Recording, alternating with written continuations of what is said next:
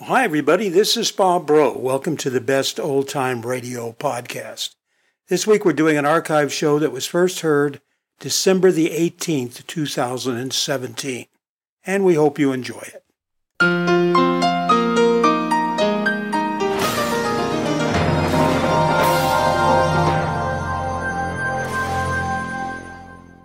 It's 8:30 exactly, Mr. Dillon. I better get it out of the safe now.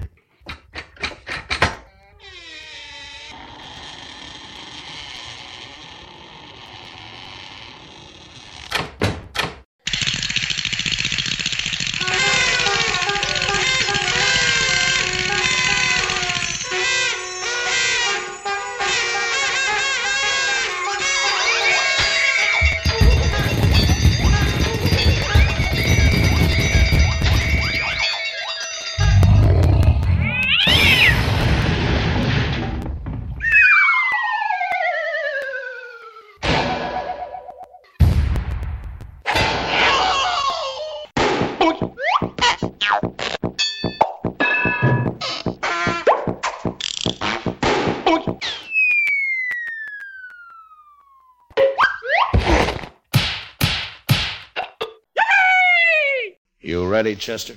I'm ready whenever you are, Mr. Dillon. All right, let's go.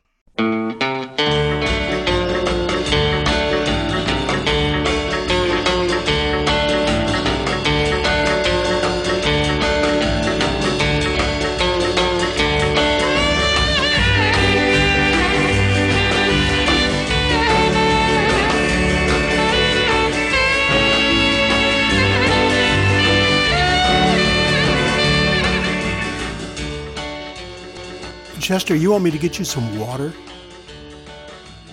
Well, what I always do is I hold my breath, count to 10, and if you can, take 10 gulps of water while you're doing it. Okay. Chester has the hiccups. Hi, everybody. This is Bob Bro. Welcome to Boomer Boulevard. Glad to have you along. My voice is coming back, so hopefully I'll be with you all of this evening. And we have some great shows lined up. Chester has the hiccups. Chester is addicted to Slurpees. Do you know what Slurpees are? They're sold at 7-Eleven. They're those icy drinks, the ones that give you the brain freeze. Well, they give Chester brain freeze too, but they also give him the hiccups. Chester volunteers to be a crossing guard at one of the local elementary schools, and where he waits each morning is right in front of a 7-Eleven store. And so he's become addicted to Slurpees. And they give him brain freeze and they give him hiccups. There he goes again. All right, well, hopefully, Chester, you'll get through this. Listen, we have a great lineup tonight. We have an episode of The Adventures of Philip Marlowe. We have an episode on our comedy corner of Father Knows Best, which I don't believe we've ever played on the show before. And it's a pretty good one. It's a pretty good one, and it's kind of funny, so I think you're going to enjoy it. And, of course, we're going to finish up on the streets of Dodge City, Kansas, with an episode of Gunsmoke. And it's a pretty dramatic episode tonight. So that's a great lineup. It's time for you to come in out of the cold, get your jackets off, get in front of the fire there, put your feet up. We've got some hot lemonade over there, some hot cider. It's not spiced, but if you want to put something in it yourself, you're welcome to do that. And just get all cozy and comfortable because we're going to get started in just a moment.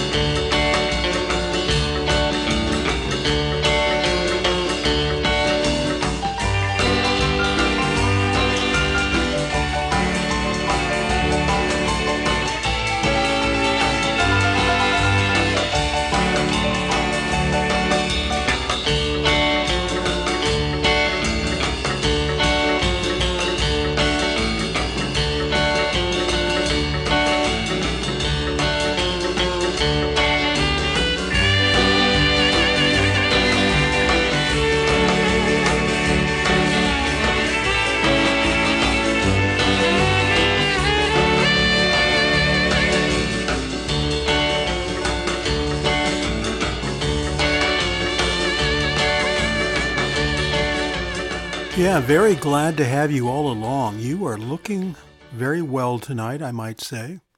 It's cold outside. Some of you are having snow. We haven't had that, but next week they say it's going to get pretty cold. Going to get down in the low teens during the evening and highs in the 30s. This week, though, we're expecting mid-50s all week, so ain't too bad. Ain't too bad. That's the kind of weather I like in the wintertime. I like it to get down to about, 39 at night and about 50, 55 during the day. That's my kind of weather. And Chester has been, like I said, he works as a crossing guard, or he volunteers as a crossing guard for one of the elementary schools here in the area. And he sits in front of that 7-Eleven store and just goes in. The person that owns the store, manages the store, whatever it is, I guess there are franchises, has a kid in the school. And so they have a fondness for Chester, and they realize he's doing this as a volunteer. And so they just give him unlimited Slurpees. Well, that's not a good idea with Chester. Don't give Chester unlimited anything. But he just sits there and downs those Slurpees and gets this brain freeze and gets the hiccups. And I'll tell you, it's going to have some serious complications one of these days, Chester. Yes, it will. You can't do that to your brain. All right. He's holding up a sign saying, let's do the first show. Okay. All right. Here we go. Let's have a little Radio Noir.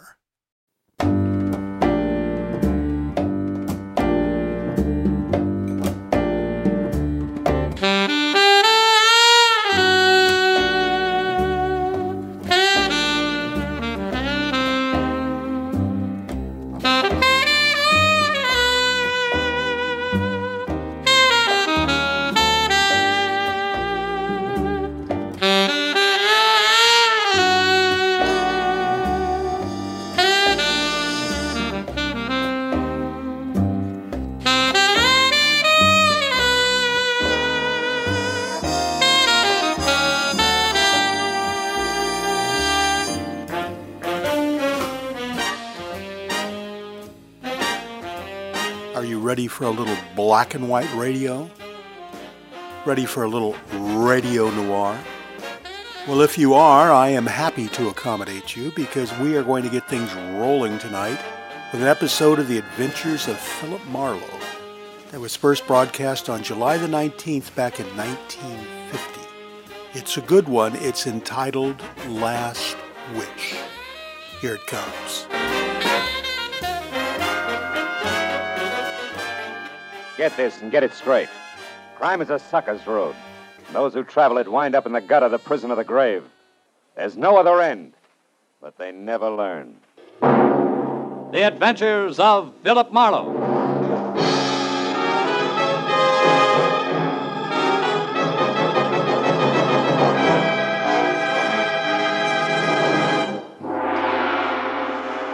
Now, with Gerald Moore starred as Philip Marlowe, the makers of Wrigley's Spearmint Chewing Gum are glad to bring you tonight's transcribed story, The Last Wish.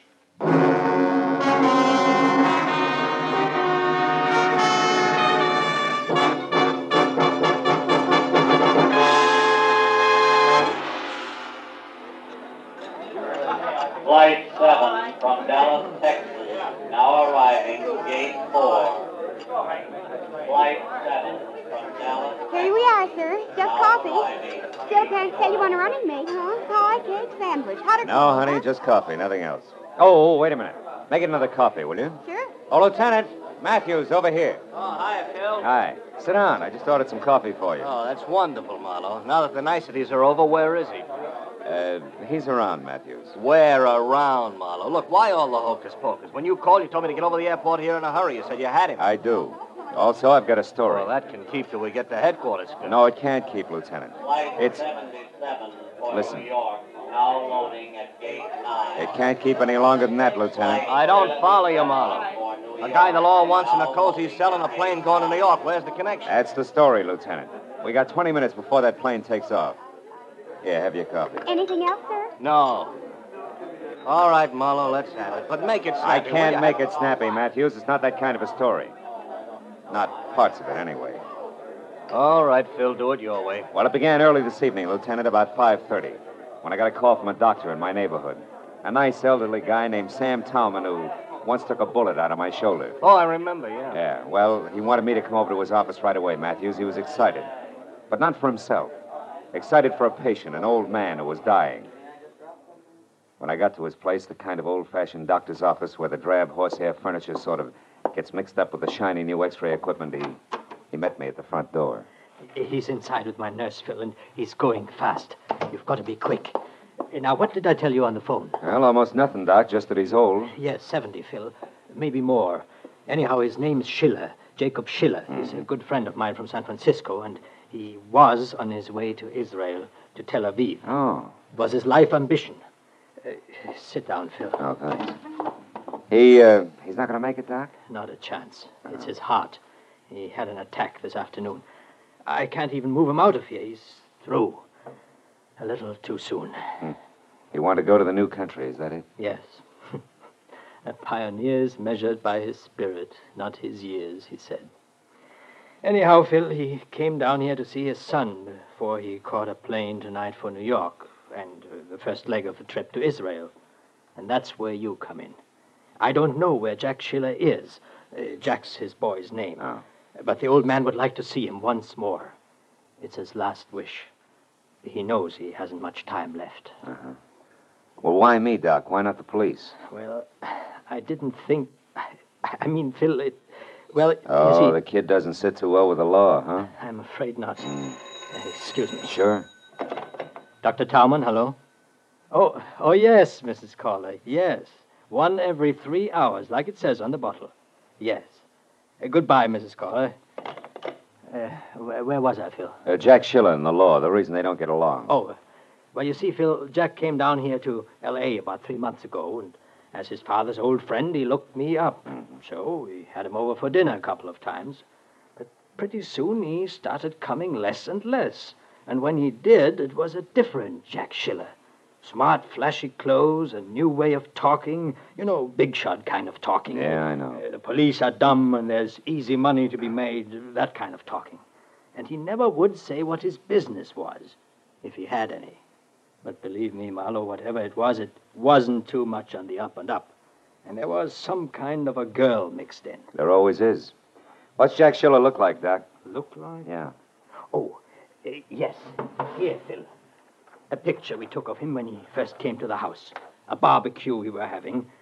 He's about 30 years old. Kind of good looking, huh? Maybe too good looking, Phil. Maybe that's the trouble. Anyhow, for Jacob's sake, Phil, for my old friend, do you think you can find him? Well, that depends, Doc. What else do you know? Like last address, friend's name, favorite bar. That's the kind of information that counts. I was afraid it would be like that. Phil, I never did know his address. Well, yeah, but, Doc, there's got to be someplace I can start. Oh. One thing, Phil. What? Twice or maybe 3 times I saw him going to a fancy apartment house on Wilshire Boulevard, the Sherry Towers. Sherry Towers, huh? I passed it late at night coming from the clinic. I didn't bother stopping to call him. Well, you know, Phil, if he wanted no part of me, I wanted no part of him. And I wouldn't care about him now either, but for Jacob. Jacob's been a good man, Phil. Always. Phil, you'll try? Yeah. Sure, Doc, I'll try. Doc Talman smiled his thanks without moving his lips. Turned and shuffled toward a room behind him. When he opened the door, I caught a glimpse of a lot of cylinders and tubes and gadgets I didn't understand. And something I did understand a little. The almost peaceful face of an almost peaceful old man who was dying. I didn't try to see any more. There wasn't time to waste. I suddenly wanted to get started in a big hurry.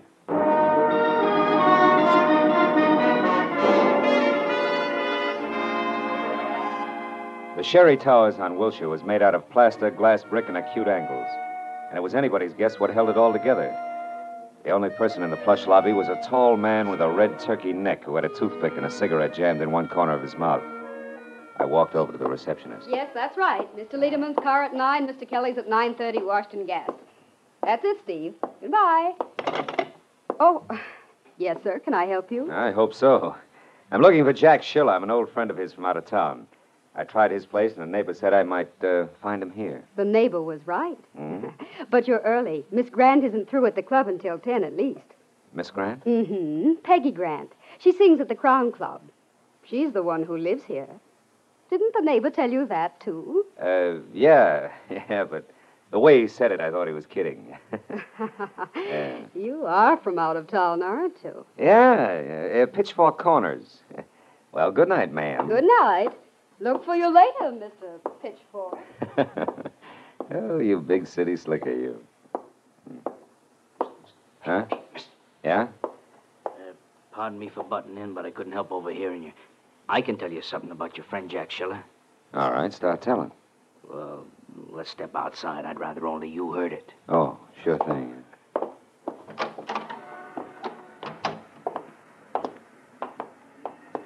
So you know Jack, do you? Yeah, buddy of mine. That's why I think I ought to tell you. It's a bad night. For what? For old friends to bother him, Rube. He's busy. Oh!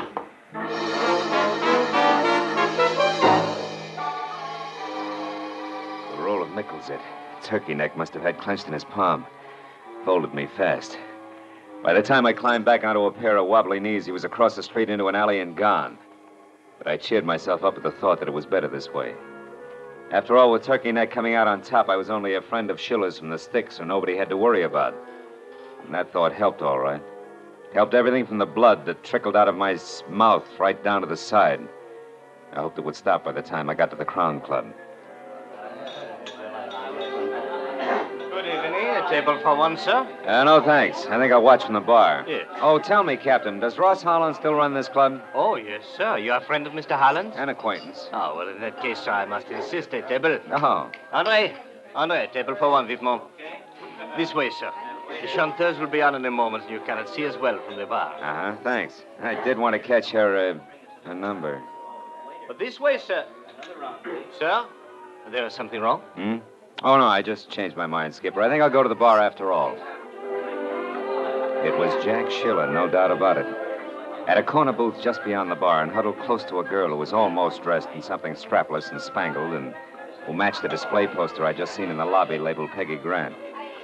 I ordered a drink at the bar and then walked it over to a celebrity picture gallery on the wall near them and listened to Schiller, all now, smiles, darling, raise to the the drink to unhappy toast. end of Mr. George Mancini's squeeze play. And to your letters, back safe and sound in the lily white hands that wrote them.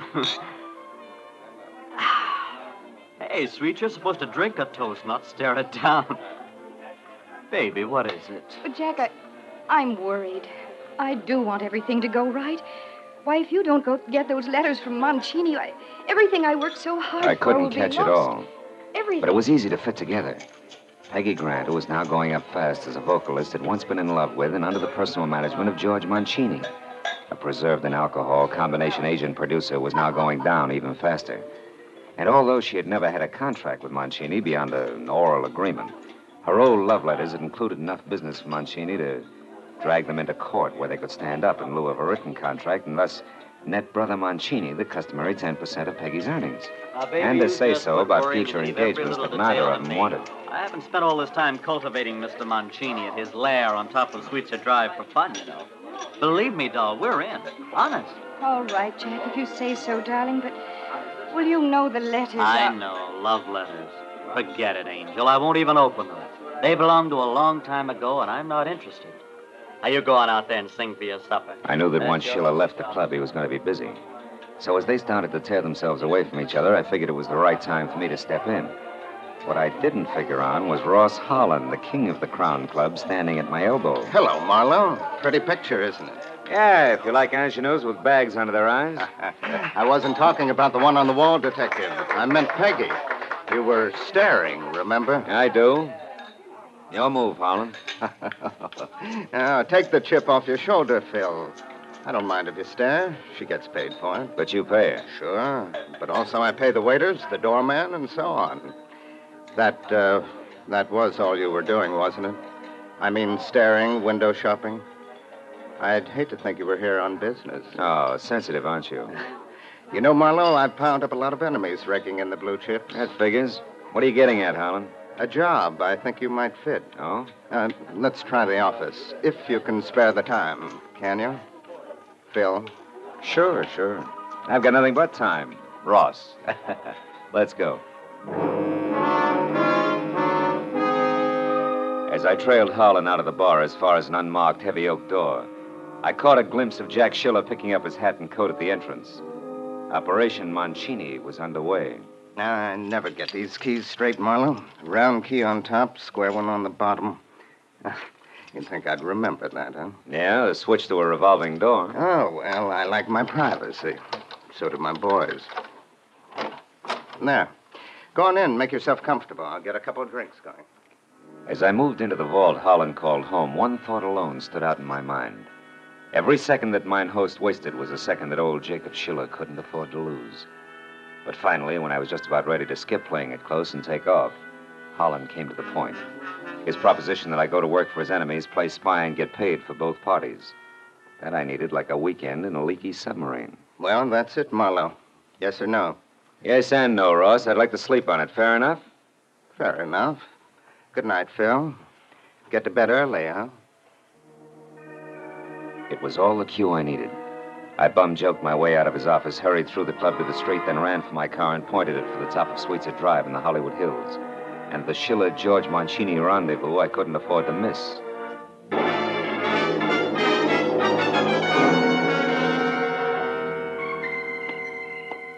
The place, which turned out to be bilious green walls under a shocking pink roof, stood out in that conservative neighborhood like a black panther in a snowbank. There was a car parked nearby, and the name on the owner's certificate wrapped around the steering wheel was Jack Schiller, which was no surprise. So when I knocked, I used the barrel of my .38. That was smart of me, but it would have been smarter if I'd pointed it the other way, behind me. Don't move an inch, mister. Oh, fine. And drop your gun right where you stand. Go on. Now turn around and answer up real fast. What do you want with George Mancini? Nothing. It's you, Hey, that blood all over you. What happened in there, Schiller? You didn't kill him for those lousy letters in that envelope under your arm, did you? No, not quite, mister. He isn't dead. But what do you know about me? How come you know my name? Cops. Never mind. Just back off, mister. Fast. Open that door. Go on. Mancini's screaming must have disturbed the neighbors. Listen, Schiller, I'm working for Doc Tom, and I... Stay shut or you'll wish you had. Now go on. Get in there with him, or I'll kill you.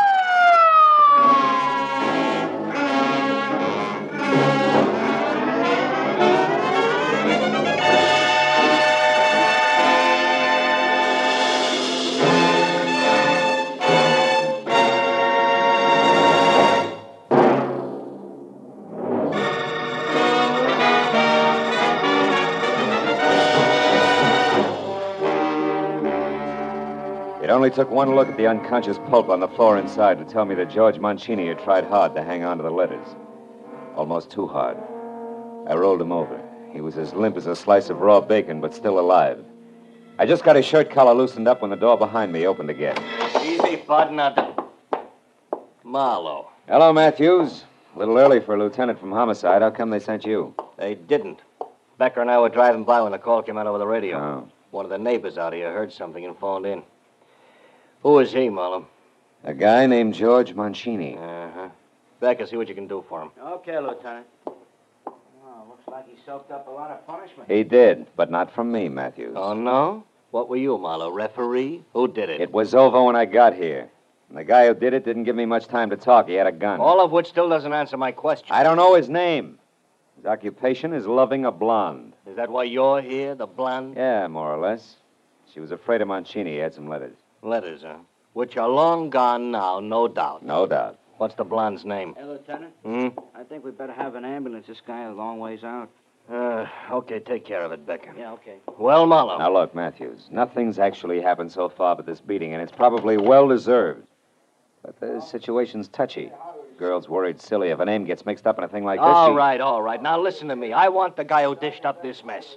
Either that or the whole story down at headquarters. Now, which? Okay, you'll have him, but just give me a little time alone and I'll deliver him on a platter. Oh, not I again. promise. Oh, come on. It means a lot to me, Matthews. Okay, Marlowe. Just see this doesn't blow up when you kiss her. And don't get lost, understand? Outside, after I found my gun, I climbed into my car and headed for Peggy Grant's lush apartment house again. When I got there, I parked away from the place and skirted the front entrance. I was sure that by now the pretty face at the switchboard would be well primed for a tip-off. I went along the side of the building toward the service entrance at the back. The glow of a match from the shadows in an alcove stopped me. It was the turkey neck, Jack Schiller's quick-fisted helpmate, lighting a cigarette.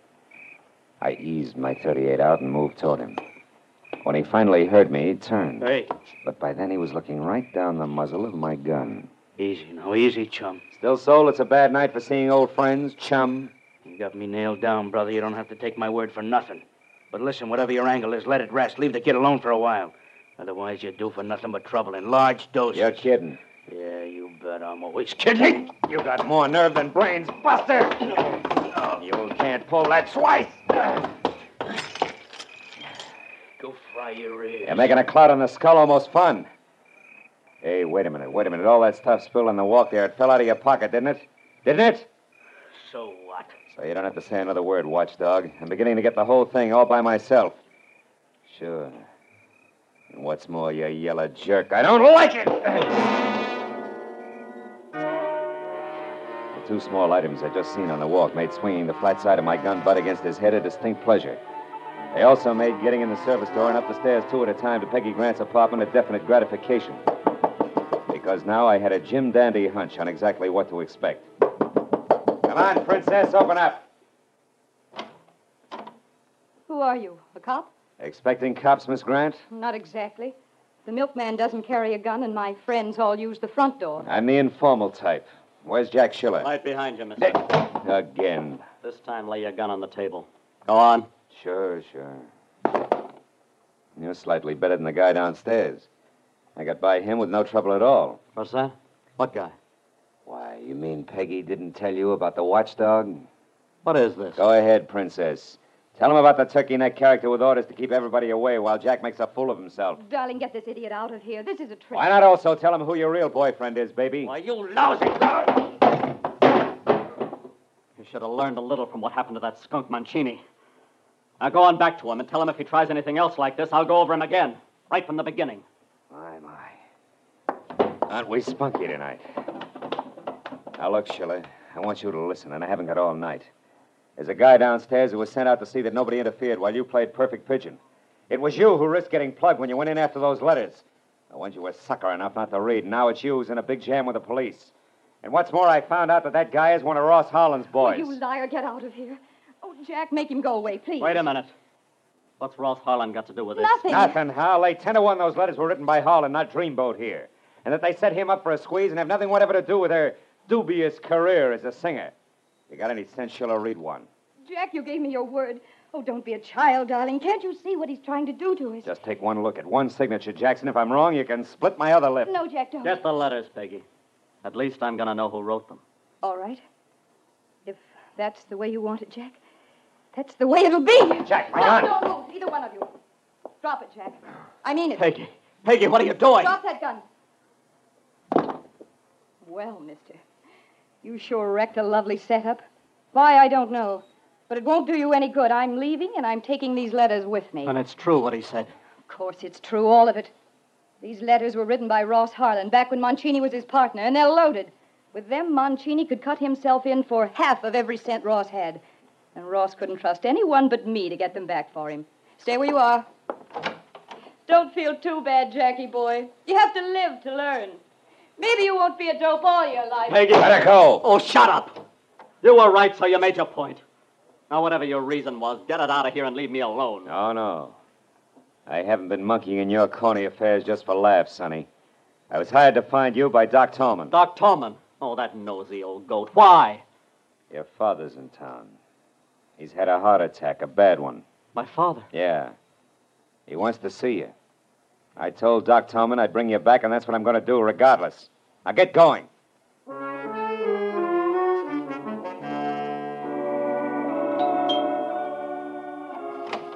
Oh, Phil, come in. I finally got Jack, Doc. Here he is. Hello, Doctor. Where's my father? Back in the bedroom. I'll go right in and see him. Jack. What? What is it? What's the matter? Jack, your father's dead. He passed away 20 minutes ago. Oh, I'm sorry, Doc. Dead? Oh, Pop. Pop. Here, my boy. Sit down. 20 minutes. Just about the time it took to beat a chiseler out of a bunch of letters and argue with a cheap two-timing blonde. Try to get hold of yourself, my boy. We knew you'd have come if you could have. Your father's last thoughts were of you, son. He was very proud of you. Don't, Doc, please. I'll run along, Doc. I got a phone call to make. Oh, wait a minute, Marlowe. Huh? You can't leave thinking like you do. Not now, with Pop dead. I don't know what happened to me these last few weeks. I can't understand how I got in so deep.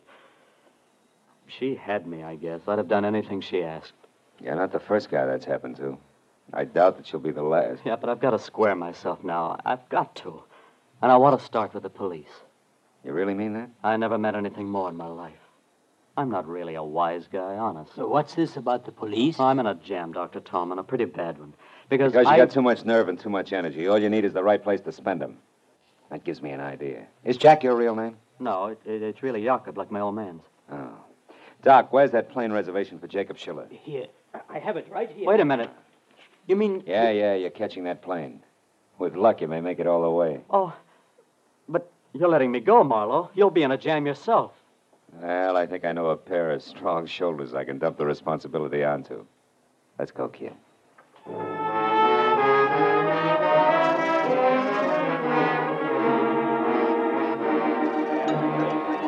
Flight 17 to New York, now loading at Gate 5.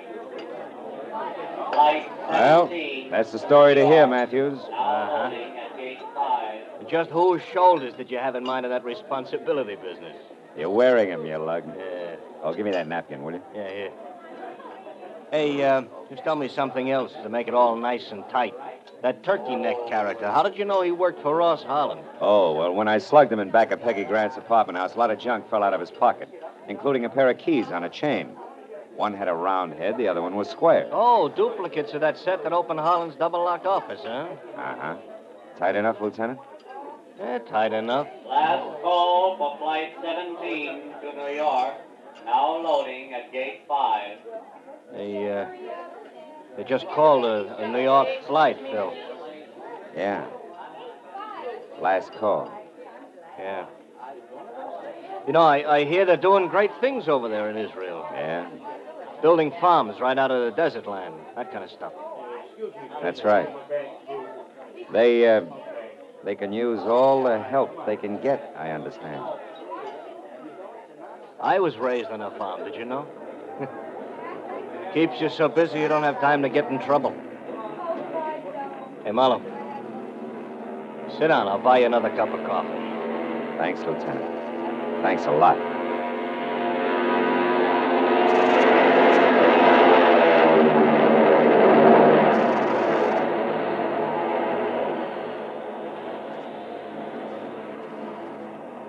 We watched the plane take off, swing in heavy, thundering grace, and head east.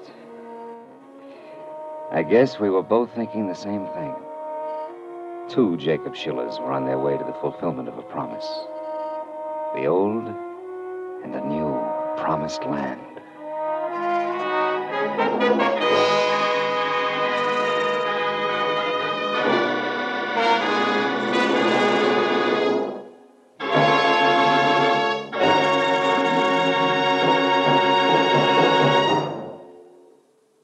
The Adventures of Philip Marlowe, presented by Wrigley's Spearmint Gum, bring you Raymond Chandler's most famous character and star, Gerald Moore. Philip Marlowe is produced and directed by Norman MacDonnell and written for radio by Robert Mitchell and Gene Levitt.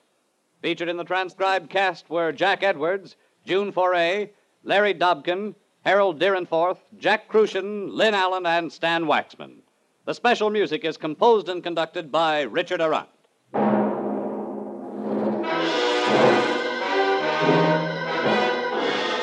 Next week, Philip Marlowe will be heard on Friday evening. So we invite you to be with us next week on Friday when Philip Marlowe says... This time I found an old friend in the morgue. Watched a man with a burned hand die in a quiet garden. And listened to a pathetic killer give up. All because a little glass donkey came to town.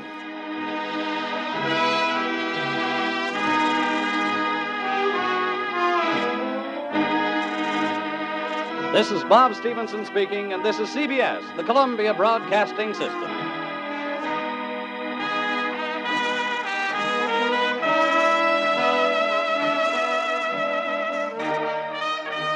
The Adventures of Philip Marlowe. That one was first broadcast July 19th, 1950 on CBS, and the name of it was The Last Wish.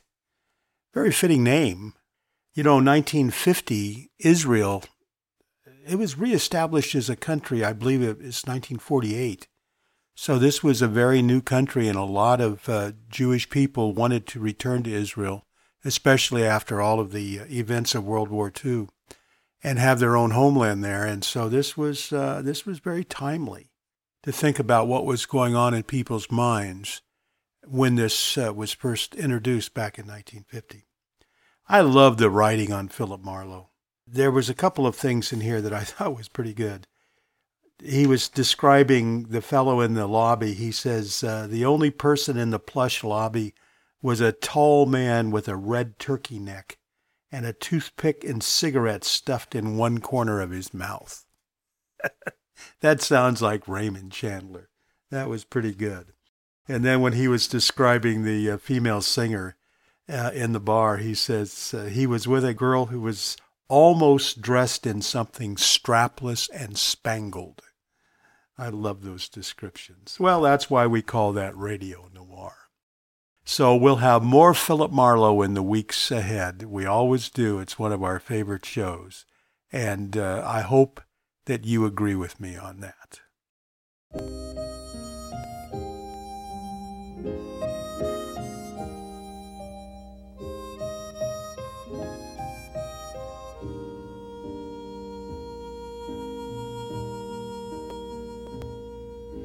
Talking to myself and feeling old.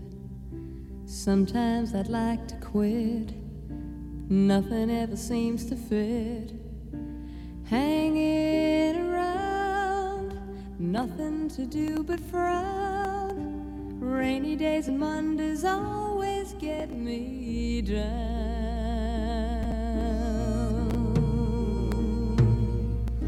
What I've got they used to call the blues. Nothing is really wrong.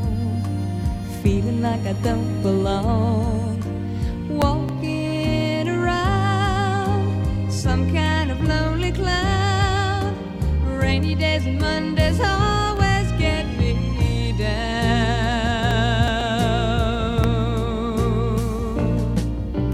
Funny, but it seems I always wind up here with you. Nice to know somebody loves me. Funny, but it seems that it's the only thing to do. Run and find the one who loves me. What I feel is come and gone before. No need to talk it out. We know what it's all about. Hanging around, nothing to do but frown. Rainy days and Mondays always get me down.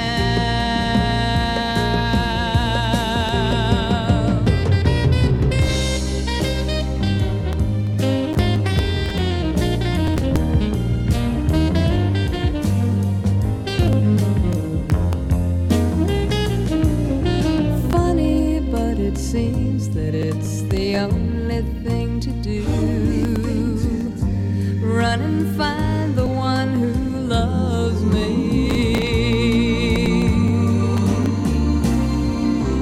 What I feel is come and gone before. No need to talk it out. We know what it's all about.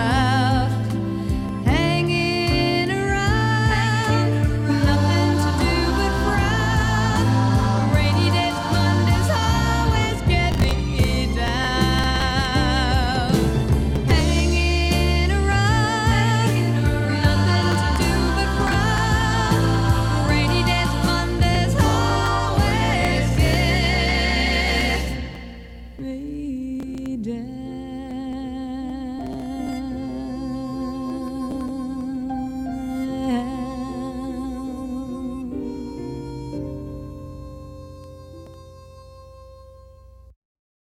Oh, that was the haunting voice of Karen Carpenter of the Carpenters.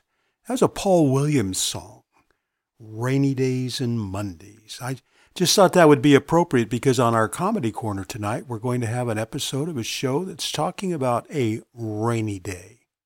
In fact, let's get the Comedy Corner started right now. Something familiar. Something peculiar. Something for everyone. A comedy tonight. Ah! Something appealing. Something appalling. Something for everyone. A comedy tonight. Nothing with kings. Nothing with crowns. Bring on the lovers, liars, and clowns. Ah! Situation. No complications. Nothing portentous or polite. Ready tomorrow, comedy tonight.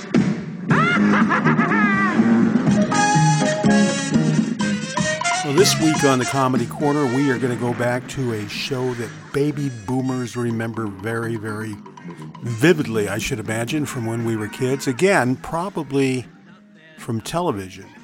But we have an episode of Father Knows Best, starring Robert Young. Now, he had a whole different gang of individuals that played his family in the radio version. But it still sounds pretty good. This one was originally broadcast on March the 25th, 1954. And it's all about a family that lives inside the white frame house on Maple Street in Springfield. And of course, Springfield was always the town they used to represent any town USA because almost every state had a Springfield. Some of the more dominant ones are, Springfield, Massachusetts, Springfield, Illinois, Springfield, Missouri, Springfield, Ohio. I mean, there's a lot of states that have a Springfield. This is a good episode. This is sort of an episode about nothing. It's entitled Rainy Day Activity, and it's just about a rainy day at the house and the interaction between the family. Now, Father Knows Best didn't always hit the ball out of the park on their radio shows, but this one I think is pretty good. They do a really nice job of misdirection through, there's a place in the second part of the show, you'll hear it when he's trying to save a cat, where they do a nice job of having several conversations going on at once, and it becomes very funny to hear his reactions. So anyway, here is Robert Young in Father Knows Best, Rainy Day Activity from March 1954. Now listen to Father Knows Best, transcribed starring Robert Young as Father.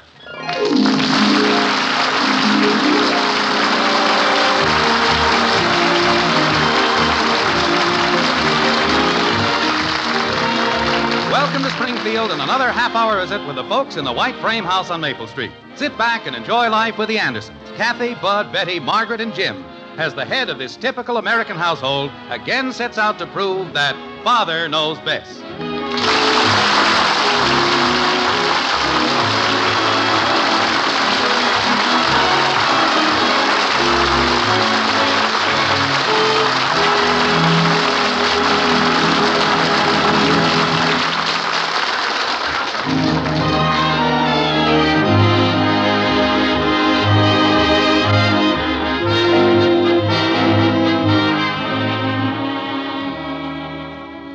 Well, it's raining this morning in Springfield, one of those steady downpours that looks like it's going to last all day. And out in the white frame house on Maple Street, the head of the Anderson family parts the curtains at the front window, surveys the weather, and then makes a pronouncement. Like this. Margaret, Yes, dear? this is a perfect day to stay home. Do a few things around the house. Maybe have a fire in the fireplace. Well, fine, dear. I thought I'd keep the children home from school today. Kathy's on the verge of a cold, and both Bud and Betty were coughing all last night. Yeah, it's a good idea to keep them home in weather like this. And it'll be kind of pleasant, having a rainy day at home with all the family. Hey, Mom, can I have Joe come over? His mom's keeping him out of school today. Bud, you're staying in bed, remember? There's nothing to do up there. Well, rest. That's what you're supposed to do. Can I have something to eat? You had your breakfast. Get a book and read or something. Look at that rain come down. Oh, I'm just going to stretch out in this chair. Might catch up on some reading myself. What is it, Betty? Bud's jumping on his bed. Bud? Okay. For Pete's sake, who's at the door? I'll go. Here's the mail, Mrs. Anderson. Oh, thank you. Who was it? Oh, that was our nice mailman. Oh. Anything besides bills? Letter from me. Looks like Cousin Millie's handwriting. Nothing for me? No, this is all. Who is at the door? Just the mailman. Why are you staying home, Father? Oh, just thought it'd be a good day to stay home. How do you feel? I feel fine. Mother, I think I'll rearrange my closet today. All right. Father, do you think you could find another clothes pole for my closet? The one that's in there is sagging. It's practically fractured. Well, there's no point in getting another pole in there. You just have too many clothes, that's all. But that's the worst part of it. I haven't a thing to wear. We'll discuss it later. You go up and start cleaning out. I have one dress, maybe, or two at the most that I'd be seen in. This is a very interesting letter from Cousin Millie. Oh? How are things going in that branch of the family? The relatives still fighting? Dear, do you remember hearing of Uncle Dudley? Well, there used to be a lot of jokes about a character called Uncle Dudley. I don't recall that we ever had a relative by that name. Why? Well, it seems we do have an Uncle Dudley. Who says so? Cousin Millie. Hmm? I can't figure out from her letter what branch of the family he comes from, but apparently he's quite well off. Well, he can't be in our family. She says he is. Cousin Clara wrote to Millie that Uncle Dudley had appeared at her house. From what I gather, he's making the rounds of all of his relatives. Well, that sounds more like someone on our family tree. If there's one thing they do well, it's drop in for visits. Sounds like he's rather eccentric. Well, he's part of our family, all right. Millie says he's trying to decide who to leave his money to. Oh? Tell me more about this fine old gentleman. Oh, he must be quite a character. Came to Clara's house with no advance notice whatsoever. Didn't say who he was or anything. He just appeared. By the time they found out who he was, it seems they'd done something to displease him, and he left again. Uncle Dudley. Wonder if he's the old duffer Aunt Sylvia mentioned when she was here, the one who struck oil down in Texas? Search me. I'm sure I've never seen him. Millie, in her letter here, says she thinks the reason he's looking over his relatives is that he had a very unhappy childhood. Had a father who made his life miserable. I don't get it. It's not too clear to me either. Well, we certainly had some odd people among our relatives. I wonder if he's on your side of the family or mine. Well, it couldn't be on my side. Honey, where's the last issue of the National Geographic? Isn't it there with the magazines? Oh, yeah, here we are. Oh, this is the kind of a day to read about faraway places. Wonderful article here on the life of the blue whale. Well, while you chase the blue whale, I'll chase the breakfast dishes. Oh, need some help? No, thanks, dear. Uncle Dudley. Cousin Millie must have dreamed all that. Tracking the blue whale in iceberg land. Dad, is it okay if I come down here with you? Did Mother say you were supposed to be lying down? I'll lie down on the floor. All right, but keep yourself warm.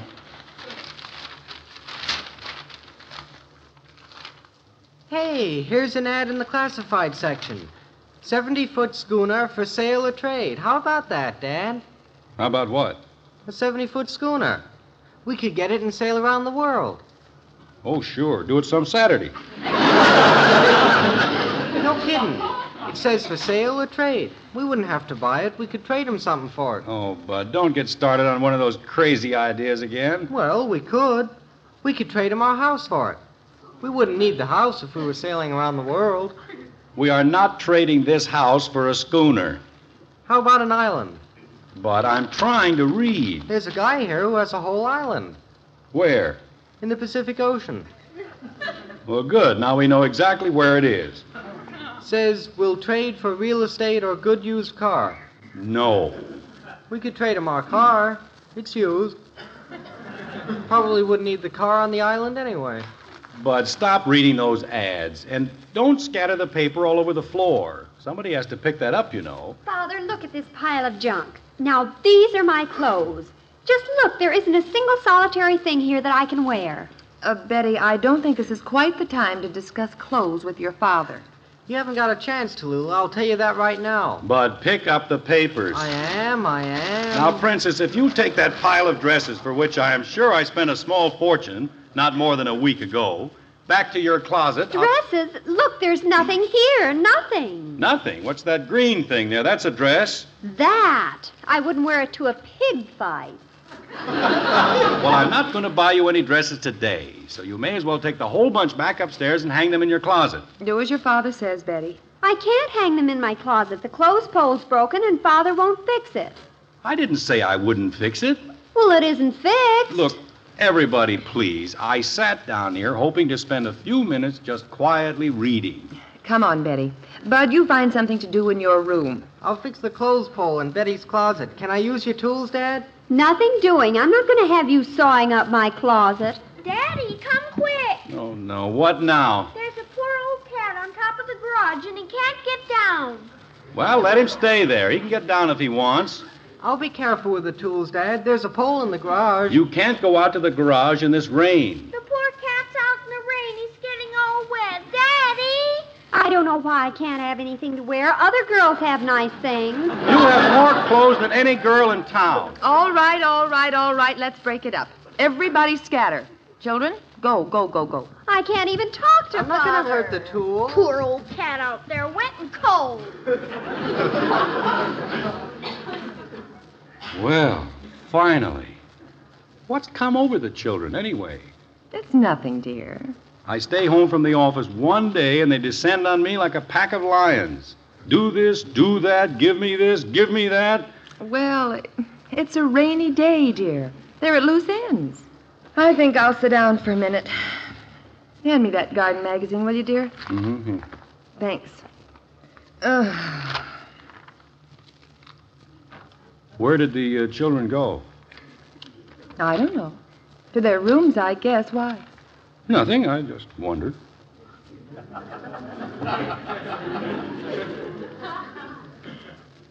Do you think we should put in some new rose bushes along the drive this spring? Just because it's a rainy day and I happen to be at home, no reason to get completely out of hand. You know, some morning glories might look nice by the side porch. They have to learn to have some consideration for other people.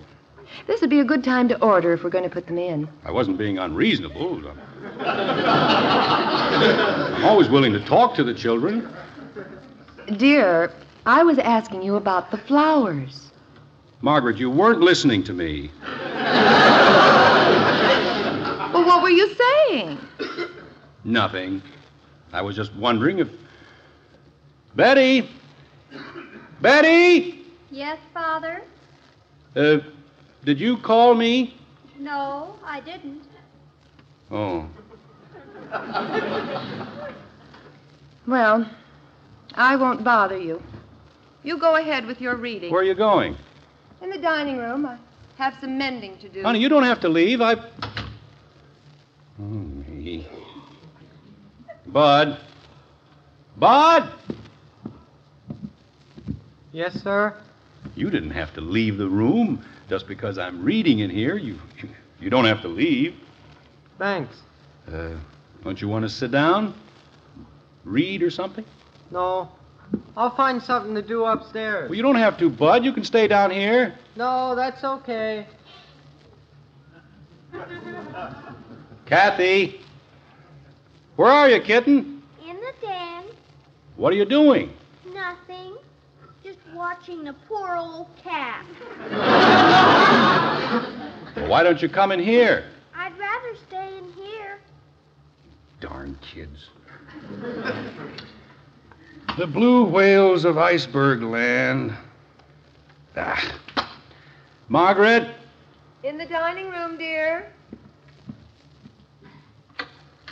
Mind if I come in? No, of course not. What's the matter? Honey, did it seem to you that I was a little rough on the children? Not necessarily. You wanted to read, and they were interrupting you. Honey, I'm afraid that without realizing it, I've let myself become a bad-tempered monster. You're one of the nicest monsters I ever met. Remember what Cousin Millie said in her letter about Uncle Dudley? The reason he's such a strange, eccentric old guy? He hated his father. I don't want that to happen to our children. No, we certainly don't want them striking oil in Texas. Well, it's a strange thing. The realization hit me just a minute ago. Sitting in there, I suddenly felt so alone. Dear, it's just a rainy day, that's all. Rainy day, nothing. By George, from now on, I'm going to take an entirely different attitude toward the kids. I've said my last unkind word. After all, what are we here for but to give the children a start in life? Give them love and understanding. Yes, dear. Childhood is such a few short years. Why shouldn't we make them happy years? No reason at all. Well, starting right now, I'm going to lean over backwards to be the kind of a father the children want me to be. Fine, dear. You lean backwards. But just be careful you don't tip over.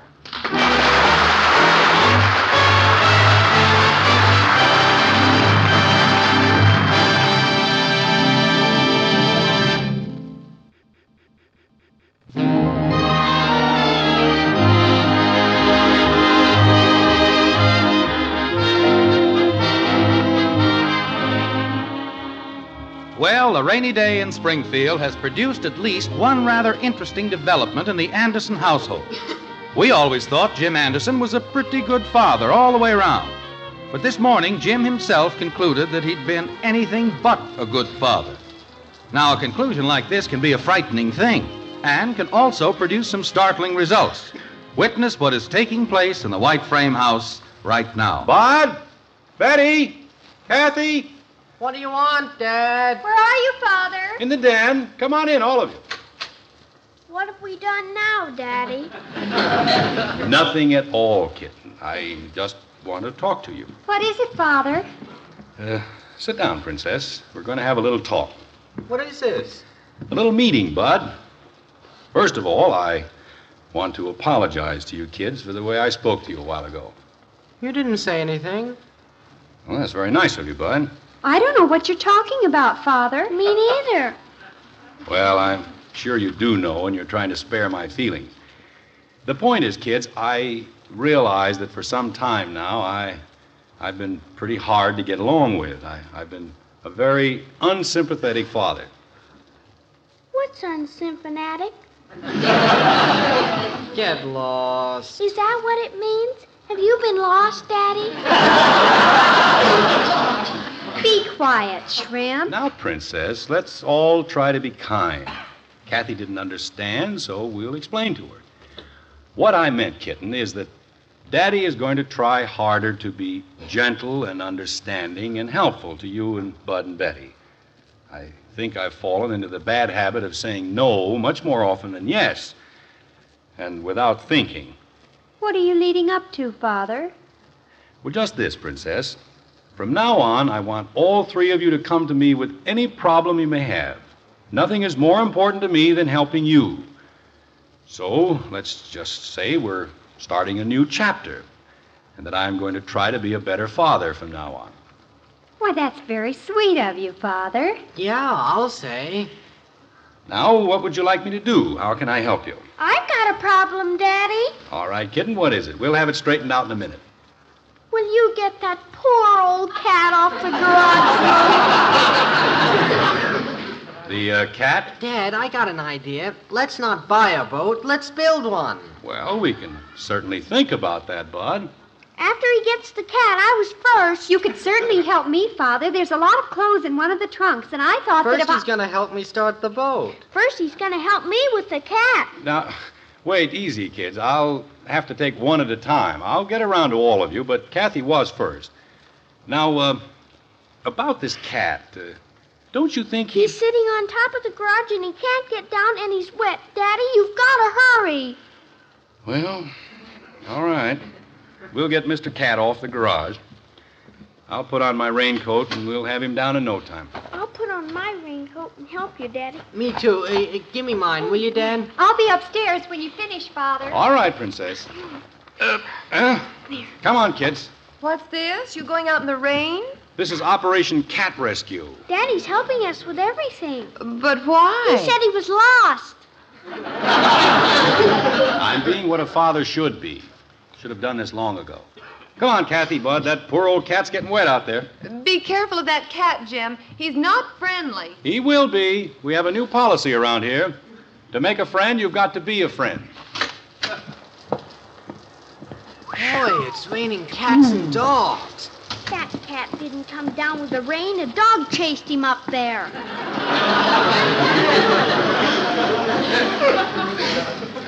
Get the ladder from beside the garage, Bud, and set it up. You think it's gonna reach? Sure. Come on, kitty, kitty. Here, kitty, kitty, kitty, kitty. I don't think he knows you, Daddy. He's giving me kind of a dirty look. Here's the ladder, Dad. Oh, all right. Now, you steady it while I go up. Here, kitty. Nice, kitty, kitty, kitty, kitty, kitty. Look out, Dad. He's coming at you. Hey, Quit that. He's down, Dad. He ran in the garage. You scared him, Daddy. I scared him. He ran right over me. Well, at least he's down and safe in the garage. Let's get in the house. Look at him, Daddy. He's climbed up on top of the car. Oh, get off that car, you silly cat. Big old muddy feet all over the top. Don't talk like that right to his face. We've got to get him off the car, Bud. You go around the other side and I'll shoo him from here. Go on, cat. Scat.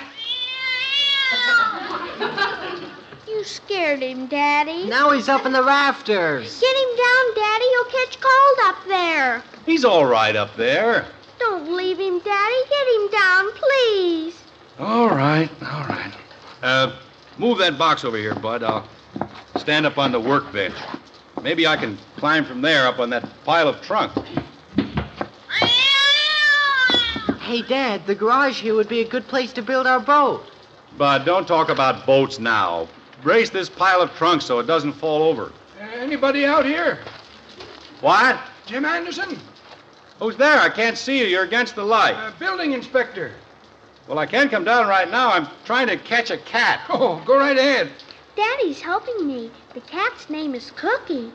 He was on top of the garage and he got wet. So I see. Father, are you in here? Yes, Princess. The cat's up here in the rafters, trying to get him down for Kathy. Oh, excuse me. I didn't see you. Building inspector. Oh. I think I can reach him if these trunks will hold. Come on, kitty. Here, kitty, kitty, kitty. Kitty, kitty, kitty, kitty.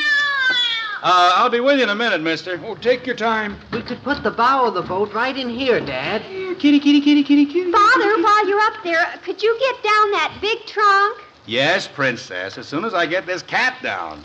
Come on, kitty. Don't back away. I'm next after Kathy. Dad's going to help me plan the boat, aren't you, Dad? Yes, Bud, we'll plan the boat. Mister, will you push that plank up here so I can reach a little higher? Oh, sure. Sorry to keep you waiting, but I promise to help the youngsters. Take your time. As soon as we get the cat down, we're going to give him a bath, aren't we, Daddy? We'll see. Come here, kitty. Kitty, kitty, kitty. Come on. Daddy, do you like the name Cookie for a cat? Yes, that's a good name. Come here, kitty. Kitty, kitty, kitty, kitty. Cookie. How about the name Windjammer? For the cat? No, for a boat. How about 15 feet? That ought to be long enough, don't you think, Dad? Yes, I think so. Get hold of my foot and give me a boost there, will you, mister? Oh, sure. Up you go. Ouch! Ooh, splinters. Better be careful, Mr. Anderson. That rafter looks shaky. Here, kitty, kitty. Come here, cat. Jim, you're wanted on the telephone. I'll be there in a minute, honey. See if you can shoo the cat this way. He keeps backing up. They didn't say who it was, just wanted to talk to you. Oh, I beg your pardon. Building inspector. Flat or round bottom? Oh.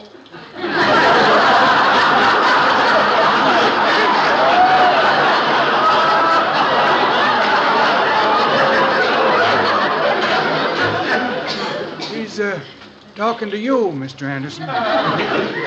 You see if you can get a broom or something and move him this way. He keeps backing up. Flat or round bottom, Dad? Round, I guess, Bud. It sounded like Mr. Jeffers on the phone. He's waiting, dear. All right, Margaret. Could you just reach over and open the trunk, Father? Well, I don't think I can right now, Princess. I'm holding on here by the skin of my teeth. Call the cat, somebody. Maybe she'll move another inch and I'll get hold of her tail. It isn't her, it's a him cat. Well, I beg his pardon. Should I tell him to wait, dear? Who, the cat? Mr. Jeffers. Oh, I'll be there in a minute, honey. Could I help you with something? Nope, just the building inspector. Your husband's a busy man. Yes. Oh, look out, Jim. Out! Grab a trunk!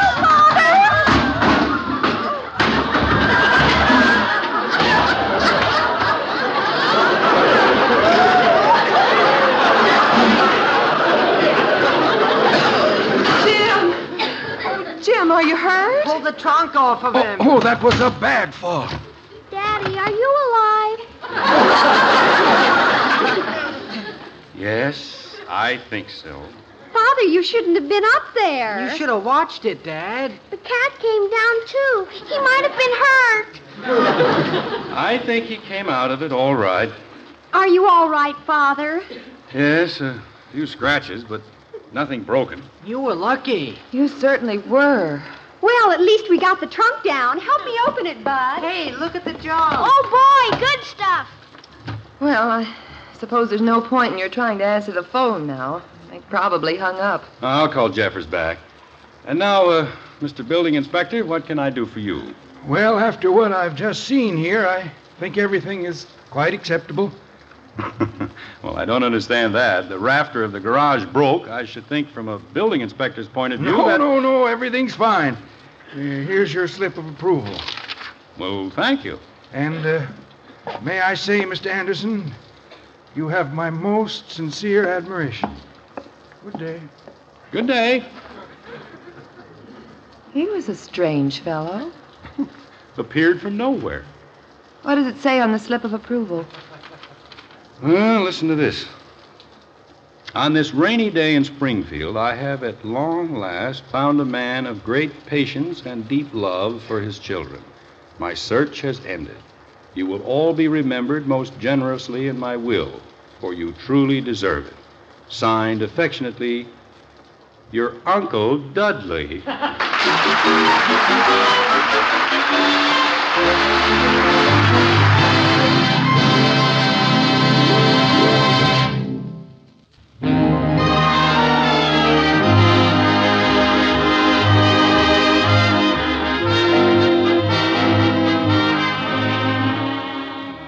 Well, the rain clouds have cleared and the stars shine bright tonight over Springfield.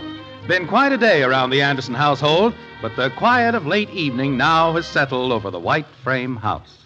Uncle Dudley. Imagine him appearing as a building inspector. Oh, I almost wish we hadn't mentioned it to the children. They're already thinking about oil wells. Oh, they'll forget it. That was really the least important thing that happened today. Well, I'm not sure about that. I probably carried the patience thing a little too far, chasing that darn cat and all. But it's so true, honey. We do have to check up on ourselves once in a while to be sure we're giving the children the understanding they need. It's something we shouldn't forget. I wonder if we'll ever see Uncle Dudley again. I wonder. You know, from now on, every time the doorbell rings, we'll sort of expect to see him back again. Mysterious man. Well? I'll go, dear.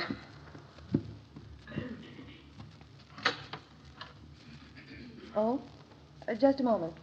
Who is it, honey? It's a little girl from down the street. She wants to know if you'll help her. Her cat's on top of the garage.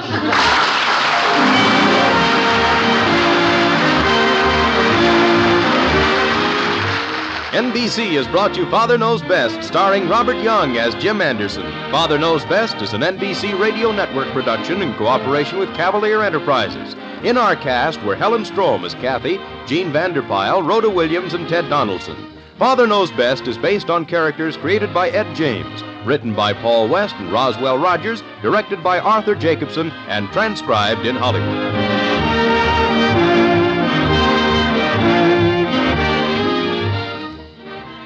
Hear the thrills, excitement, and surprises of the Academy Awards tonight on the NBC Radio Network. From March 25th, 1954, is originally heard on NBC. That was Father Knows Best, and the name of that episode was Rainy Day Activity. Remember when the mailman was a big deal? Having mail delivered to your house was exciting. People said back in the 50s, if you interviewed families, often the response would be to the question, what do you look forward to most during each and every day? One of the top responses was receiving mail. And yet now today, we don't get anything in the mail that is of any consequence, right? The reason I brought that up is the mailman brought the mail there to the Andersons, and it was a big deal. And right away, everybody wants to know if they got something. When Carol and I were dating, we had a long-distance relationship. I was in Brooklyn, she was in Illinois. And so letters were it, because back then, telephone calls, long-distance calls were very expensive, and neither one of us had any money to speak of. So we would send letters back and forth, and getting those letters was a very big deal. That was, of course, before emails and Skypes and PCs, really. I was just thinking about that. Mail was always a very big deal. Now the only thing we get in the mail are ads. We don't even get bills in the mail anymore because everything comes online. I knew a lot of people that went into foreign assignments in missionary work, and it was such a sacrifice for them because they truly were leaving family and friends and going sometimes, halfway around the world to third world countries. And the only way that they could really correspond with their family back home was through the mail. And sometimes the mail was very slow. A letter might take a week or more to get from one destination to the other. Now they have Skype, and you can see each other and talk to each other. Certainly make it easier. Certainly would have made Carol and I's long-distance romance easier. Or more complicated, who knows? Let me see. At one point, Jim told Bud he can't go out to the garage in this rain. Now, these days, every house that is built has an attached garage, but when we were growing up in the 50s, most of the houses, at least in Southern California where I grew up, did not have attached garages. They were detached garages. And my parents' house was that. The house I grew up in was like that. We had alleys, too. A lot of the garages had access through alleys. And the trash pickup and whatnot all took place in alleys. They don't even design neighborhoods with alleys anymore, at least not very often. I can remember that. If it was a rainy day and my mom had her washer and dryer out in the garage, she couldn't very well do laundry because it was too difficult to go out to the garage in the rain. Or if you were going someplace in the car, you would get wet going out to the garage in the rain. I guess attached garages are nicer in some ways, but I don't know. It was kind of nice having the garage sort of in the backyard where it didn't dominate the look of the house. Anyway, that was Father Knows Best. Hope you liked that. And did you notice at the end that on that date, March 25th, 1954, that evening the Academy Awards were coming on, and they were going to be on NBC. When you listen to the Academy Awards presentation tonight on this NBC radio station, you'll hear Donald O'Connor as your master of ceremonies, Richard Carlson as radio commentator, the voices of Dean Martin, Ann Blythe, Connie Russell, and Mitzi Gaynor singing the Academy Award-nominated songs. And, of course, when you listen, you'll hear the acceptance speeches of the Oscar winners. Be sure to keep tuned for the complete word picture of the event on this same NBC radio station. The NBC microphones are located not only in Hollywood, but also in New York and Philadelphia to bring you all of the story that is the Academy Awards. When you listen on this station, you'll be the first to know through radio. And just in case you're wondering, the Academy Awards that year were held at the Pantages Theater on Hollywood Boulevard. And the big winners that night, William Holden won Best Actor for Stalag 17. Frank Sinatra won Best Supporting Actor for From Here to Eternity. Audrey Hepburn won Best Actress for Roman Holiday. Donna Reed, Best Supporting Actress for From Here to Eternity. Best Documentary was The Living Desert, Walt Disney Productions. Directing, Fred Zinnemann won Best Director for From Here to Eternity.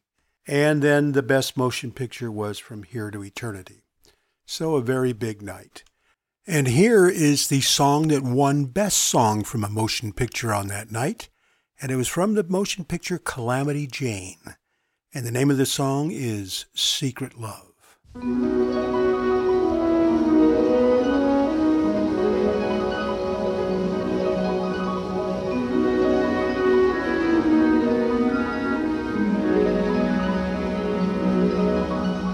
Once I had a secret love that lived within the heart of all too soon, my secret love became impatient to be free. So I told friendly star the way that dreamers often do. Just how wonderful you are,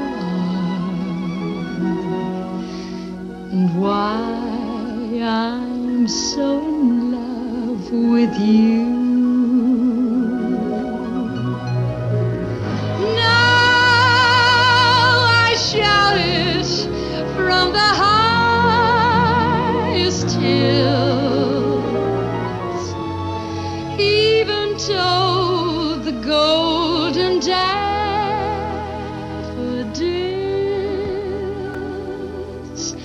At last, my heart's an open door,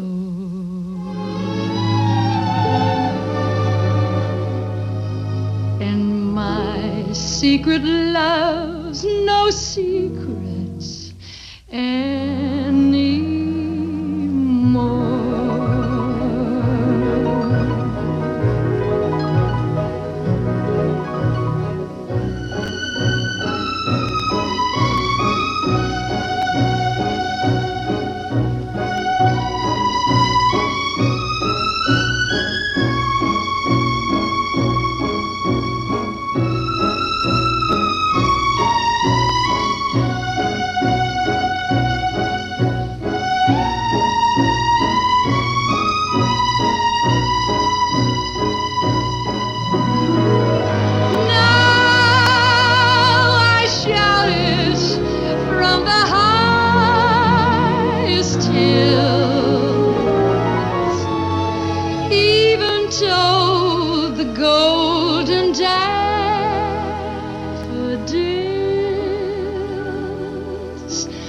At last, my heart's an open door,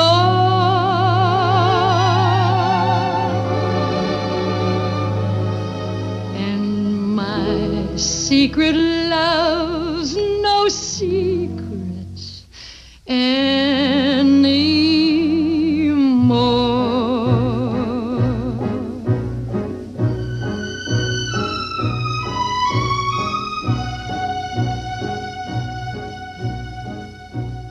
What a beautiful, beautiful tune that is.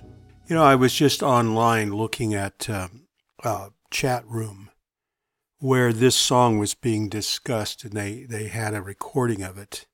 And some of the comments that people left, very touching, especially for baby boomers. Here's one. It says, I was only 16 years old the first time I heard this song, and of course I had just met someone.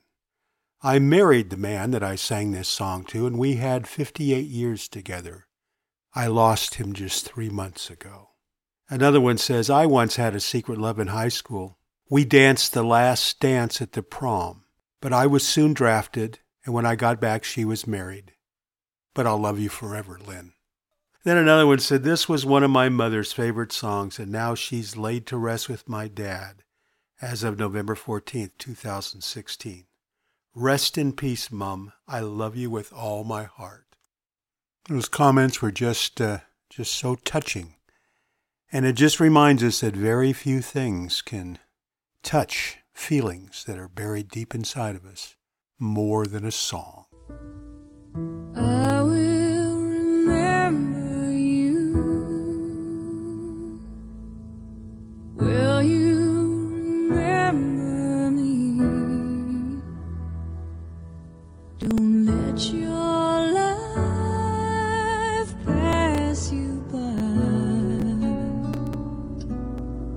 Weep not for the memories.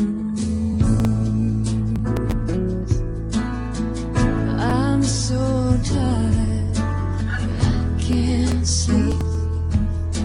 Standing on the edge of something much too deep. It's funny how it feels so much, but we cannot say a word. We are screaming inside, oh, we can't be heard. And I will remember you.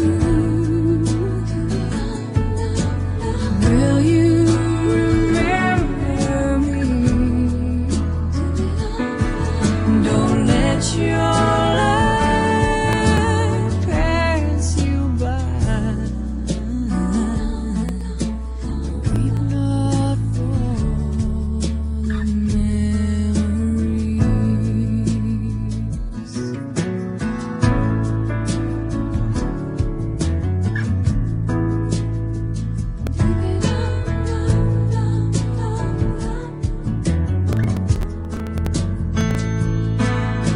So afraid to love you, more afraid to lose. Clinging to a past that doesn't let me choose. Where once there was a darkness, a deep and endless night. You gave me everything you had, oh, you gave me life. And I will remember you. Will you remember me? Don't let your life pass you by. Weep not for the memories. I will remember you. Will you remember me? Don't let your life pass you by. Weep not for the memories.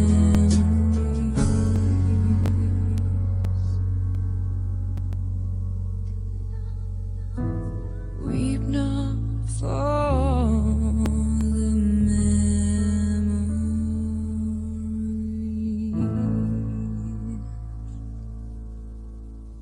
It was Sarah McLaughlin, and I will remember you. William Conrad. There's double-barreled action for you this week. Tonight, Gunsmoke. Saturday night, Gunsmoke again. At the end of tonight's show, I'll give you the details.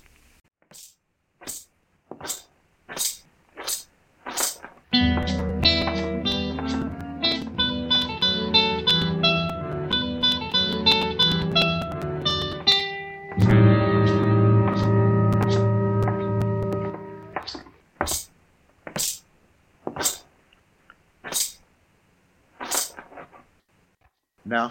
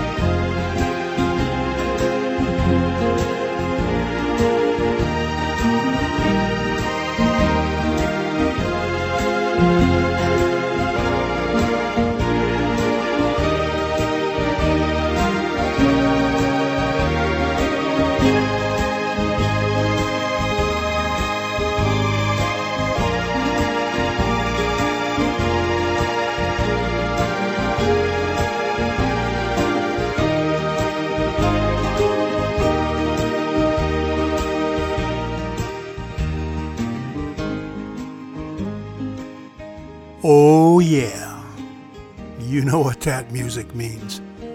That music means it is time for us to travel back in time. Back to 1874. The place is the Old West. We're in Dodge City, Kansas, and we are walking up Front Street, shoulder to shoulder with Marshal Matt Dillon, maintaining law and order in a wild western town. Along the way, we're no doubt going to meet up with Doc and Kitty and Chester and the whole gang on Gunsmoke. Well, we have a good episode this week. It was first broadcast on the 27th of September in 1954, and it's entitled Helping Hand. The story involves a young man by the name of Steve Eltz, just 18 years old, and Matt saves him from a lynch mob. He's suspected of cattle rustling, but Matt sees something in the young man that he believes in, and so he goes to bat for him, gives him a helping hand to try to get him a job and to get his life straightened out. But as the story continues, we start questioning, was Matt's faith well placed, or is there no turning back for this young gunslinger? As I said, it was originally broadcast in September of 1954, so here is Gunsmoke and Helping Hand.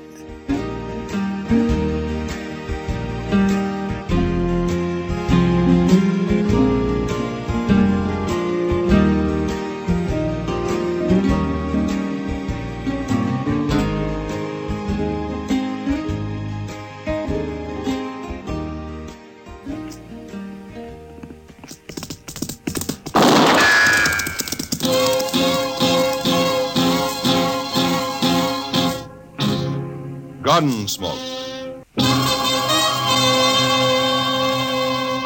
Around Dodge City and in the territory on West, there's just one way to handle the killers and the spoilers, and that's with a U.S. Marshal and the smell of Gunsmoke.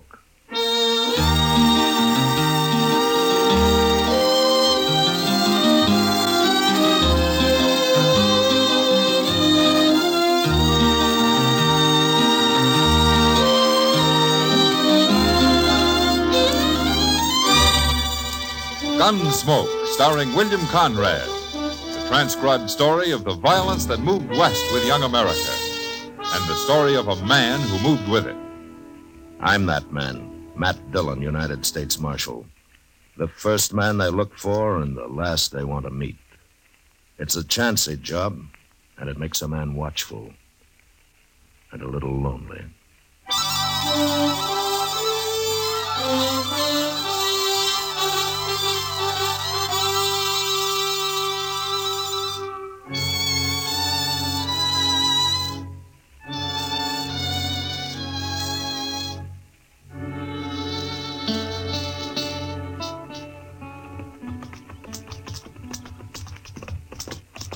I swear, Mr. Dillon, it seems like we've been riding for that Cottonwood Grove the last 2 hours. Well, that's because you started thinking about it before you even saw it, Chester. It's water I've been thinking about. I won't never make it to Dodge without water. You'll make it. Not saying I won't. Wait a minute, Chester. Look over there. Who are they? What are they doing in there? Well, the man on the paint horse is Bill Pence, Emmett Bauer's foreman. The other two must be riders of his. Yeah, but that kid they've got, look, his hands is tied behind his back. They haven't seen us yet, Chester. Let's ride closer. What's Pence taking down his rope for? What? Well, Mr. Dillon, you know what they're doing? Yeah, only they're not gonna do it. They've seen us now.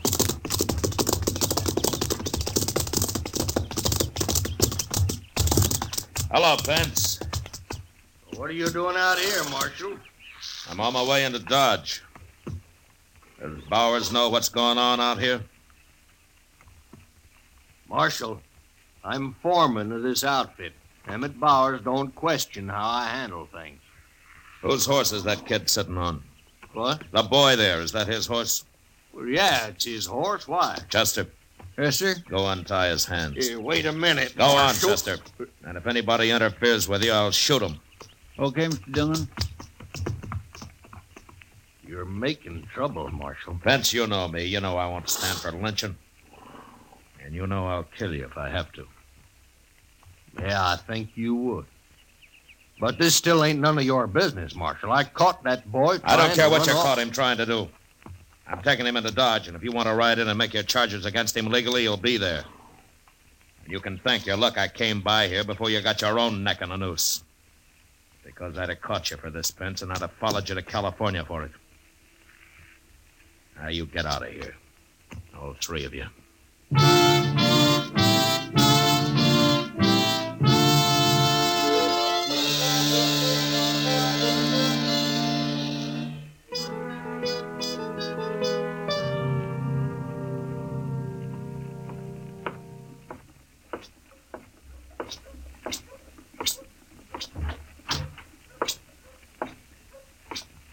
Oh, morning, Chester. Morning, Mr. Dillon. How's the boy this morning?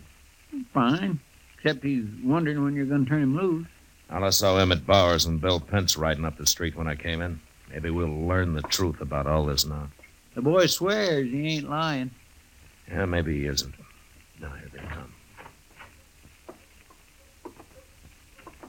Marshal Dillon. Chester. Morning, Mr. Bowers. Hello, Bowers. Pence. I told Mr. Bowers the whole story, Marshal. Did you? You did, Marshal. What you called a lynching wasn't going to be no lynching at all. No? No. It was just a hanging. Pence and them two riders of mine caught that fella trying to run off a bunch of my cattle. That's cattle thieving, Marshal, and where I come from, that's a hanging offense. The law, Bowers. The law decides who hangs and who doesn't. The law's too slow. Now, cow thieves has got to be hung when you catch I them. told you yesterday, Pence, you lynch anybody out there and I'll come after you. I don't care what you call it. No, I'm not going to argue about this, gentlemen. We'll worry about that later. Right now, I want to know what you're going to do with that thief. Well, I haven't decided yet, Bowers. But I'll tell you what he told me. I ain't interested in what he told you. Listen anyway. He said he didn't steal any cows, and what's more, he wasn't going to. Well, that's a lie, Marshal. Me and the men watched him cut 15 head out. And then did he leave him and start to ride away, or didn't he? Oh, well, sure, he started to ride away. He either seen this or he was coming back and drive him off at night, one or the other. He says he changed his mind. He realized he couldn't do it even though he started to. You believe a thieving kid rather than a man like Bill Pence, Marshal? I don't know who I believe yet, Bowers. Let's get out of here, Pence. Yes, sir. Marshal Dillon, I'll be mighty interested in what you decide to do about this. So will every other cattleman I know of.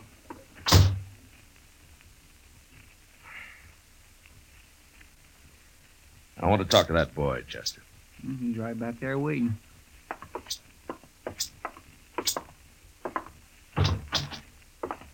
Oh, Marshal. Unlock the cell, Chester. Yes, sir.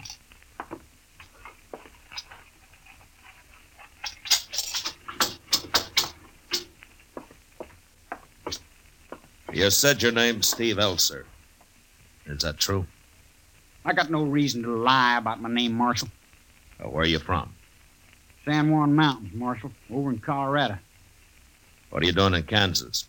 I'm 18. I figured it was time to leave home. Why? I'd have killed my pa or he'd have killed me if I'd stayed. Yeah. He ain't let me sleep in the house since I was 10, Marshal. Sometimes he don't even let my ma sleep in the house. Why not? Oh, nothing my pa does makes much sense. I think he got his brains knocked loose about 10 years back. Time a grizzly bear slapped him in the head. It most likely killed him, and I wished it had. I see. Tell me about those cattle of Emmett Bowers, Elser. You admit you started to steal them. Oh, shucks, I'd have never done it, Marshal. Not really. I was just kind of seeing how easy it'd be. Well, you found out. Pence and his riders were watching you the whole time. I know. They told me. Well, there's one thing about you. At least you don't carry a gun. Maybe I'd better. No. Look, Elser, I believe you. And I'm going to turn you loose. But on one condition. What's that? That you get a job. Work at it. Prove you're honest. And I'm going to give you a week to find one. Oh, Marshal, I've been working all my life. I'm tired. I'll give you a week, Elser. And if you don't have a job by then, you're going to have to leave the country.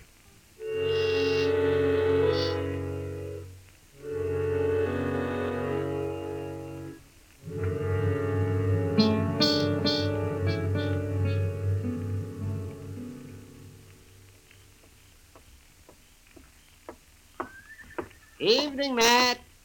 Oh, sit down, Doc. Oh, thank you, Matt. Oh, my. The street looks pretty quiet tonight. Oh, it's early yet, Doc. Uh-huh. Oh, see, Chester was telling me about that boy, Elser. Yeah. I hope I was right turning him loose this morning. Uh-huh. Well, Matt, it sounds to me like he's one of those fellows that's just about to go bad. A push one way or the other can make the whole difference. Well, I guess it's worth a chance, Doc. Yeah, most all of us have had a little help somewhere along the way. Otherwise, there'd be nothing but thieves and crooks walking around. I bet you did, Matt. Or you wouldn't be trying to help this boy. Maybe. Yeah, well, anyway, he didn't steal those cows. No, but he came a lot closer to it than a man should, Doc. Mr. Dillon?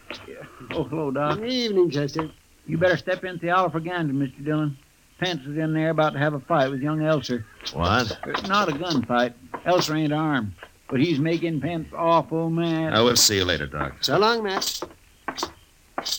What's Elser up to, Chester? Well, sir, he's been bragging to Pence about his not getting to hang him, about not being in jail and all. It ain't improving Pence's temper none. Oh, hello, Marshal. Hello, John. Is Elser drunk? He's been drinking, but he ain't drunk. Well, he won't find a job hanging around saloons. No, sir.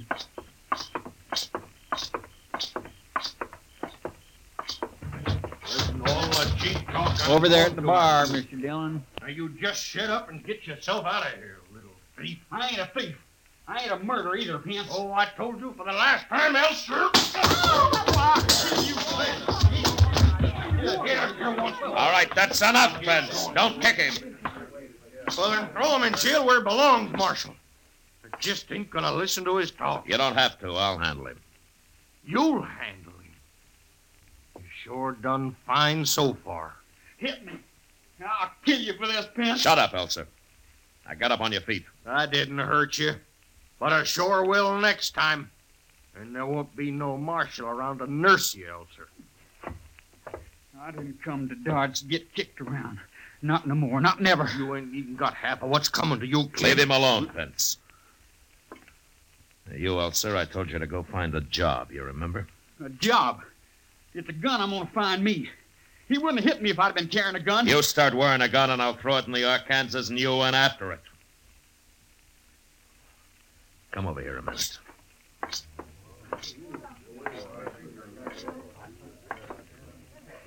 I'm giving you a chance to make good, Elser, but it's not going to last forever.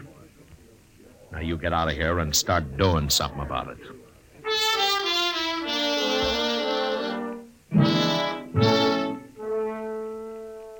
The next day, I had to go up to Fort Larned on government business.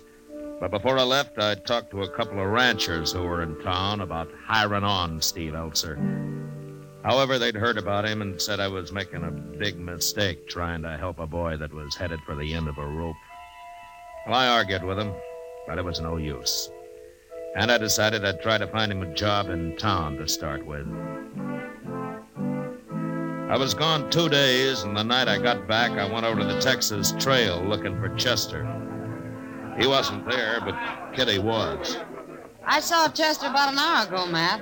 He didn't expect you back till tomorrow. It didn't take as much time as I thought, Kitty. Tell me about things here, huh? Well, nobody's been shot or hung I know of. There's one thing I don't like, though. Oh, what's that, Kitty? You know Ben Hander? For one reason or another, I've thrown Ben Hander in jail at least 10 times. Well, he and Steve Elser have been running together the last couple of days. What? Mm-hmm. That's mighty poor company for Elser. I think you're wasting your time trying to help that kid, Matt. As much as I admire your reasons. He isn't wearing a gun, is he? Not so far. I don't like this, Kitty. Could be that all Ben Hander needs to get into real trouble's a partner. Somebody just like Elser who'll kind of look up to him, egg him on. Yeah. Yeah, I was hoping the boy'd done something about finding a job. Maybe you've been too easy on him, Matt. I've done what I thought was right, Kitty. I know. Has Bill Pence been around, or Bowers? No, but I heard Bowers has spread it all over the country how the law turned a cow thief loose. Oh, sure, I expected that. Well, you can't blame people for wondering about it. No, but I can sure blame Bowers for backing up Pence on a lynching. If he's going to talk about the law, why doesn't he start with that? Matt. What? Look around. Headed for the bar. Yeah. I'm going to have a talk with him, Kitty. I'll see you later. Sure.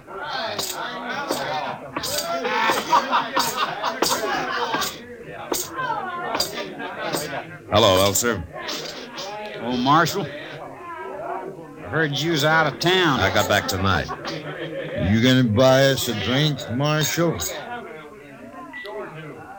Not likely, Hander. That ain't very friendly. You found a job yet, Elser? No. No, I ain't. You been looking? Oh, some. Where? Here and there. Where? Oh, it's no use, Marshal. First man I asked said nobody'd hire me. Anyway, there's no lawman's got to have a job. You got to have one. Lay off him, Marshal. He ain't done nothing. Of course I ain't. Why is everybody always kicking me around? Now, you think that's what I'm doing? Everybody is. Makes me ashamed. Nobody'll trust me. Elser, I'll help you find a job tomorrow. Around Dodge somewhere. But I told you nobody... People will trust you as soon as you prove to them that they can. No, they won't. Besides, I don't want no job. I just don't want one. There's no other way, Elser.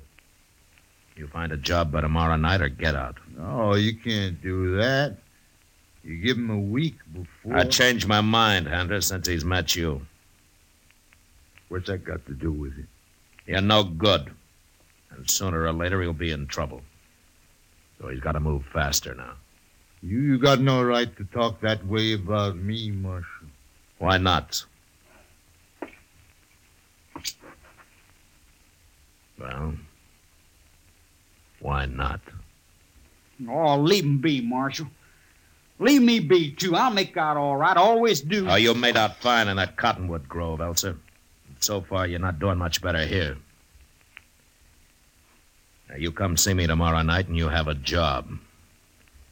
And if you think I don't mean what I say, you ask Hander here. He knows me.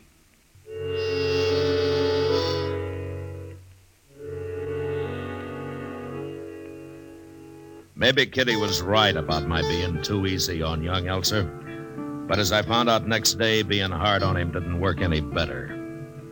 I just had breakfast at a little Mexican place at the edge of town, and I was walking back into the plaza when I noticed a small crowd in front of the Overland Express Company. I started across to find out what was going on when Chester spotted me and came running over. He shot him, Mr. Dillon. He shot the clerk in there. Who shot him? Ben Hander. He tried to hold the place up about 10 minutes ago. Well, where is he? Did he get away? Well, they say some men chased him down to the OK stable, and they've got him trapped in there. All right, come on. I talked to the clerk. Doc's with him now. It was Ben Hander alone, Mr. Dillon. Elser wasn't with him. Huh. He got any money? No, sir. Some men heard the shooting, come running across the plaza right away, and Hander got scared and left. I wonder where the boy is. Nobody ain't seen him I talked to. Yeah. How bad's the clerk, Chester? Oh, he took one bullet in the shoulder. It's going to hurt some, but it won't kill him. Look, there they are, Mr. Dillon. 4 or 5 of them, looks like, spread out around the stable area. I guess they must be waiting for you. Good. Hey, that one right there, ain't that Bill Pence? Yeah, it is. Pence? Hey, Bill Pence. Yeah. Well, we got him, Marshal. He's in that stable there. No way for him to leave without getting shot. Okay. I want you and the other men to stay where you are, Pence. I'll go on after him. Well, he's armed, Marshal. Sure. We could set fire to the place. What, with horses in there? Oh, I forgot about them. Chester? Yes, sir? Wait here till I yell for you, huh? Well, Mr. Dillon, if it's okay, I'd like to come up to the door with you. All right, sure. If he gets past us, Pence, shoot him. We sure will, Marshal.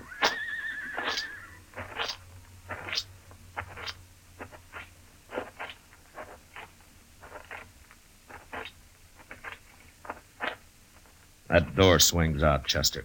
Now that you're here, you can pull it open, but stay behind it. I'll go in alone. Okay, sir.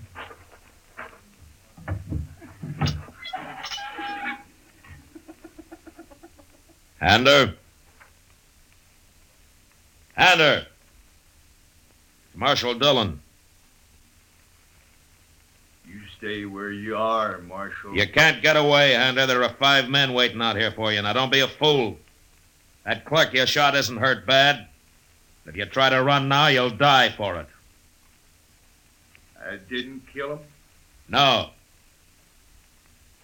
I'm coming in, Hander.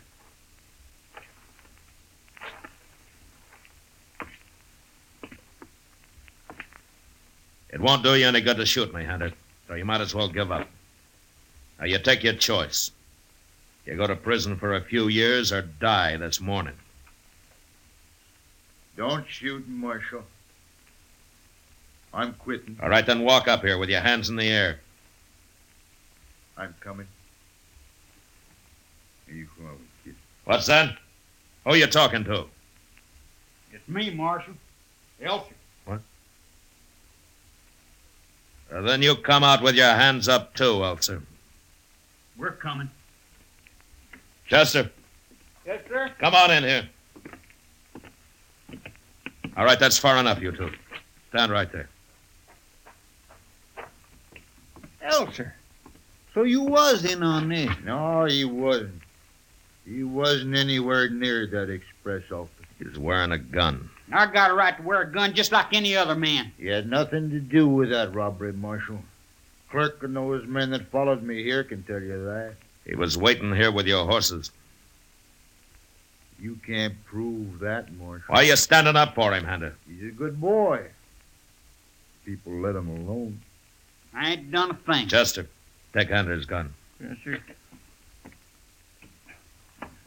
I got it, Mr. Dillon. What about Elser? No, leave him alone. Step over here, Hander. Elser, What, Marshal? I still think you were waiting here to get away with Hander. But he's right about it being hard to prove. I ain't done a thing, Marshal. No, but you would have.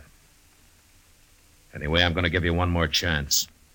I'm taking Hander to jail now, and while I'm doing it, I want you to get out of Dodge. For good. And don't come back.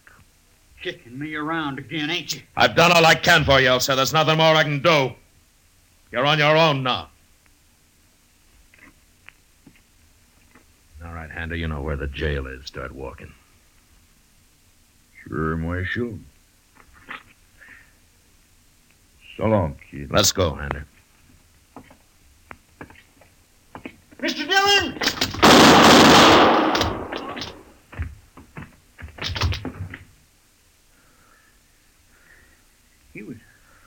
He was drawing on you, Mr. Dillon.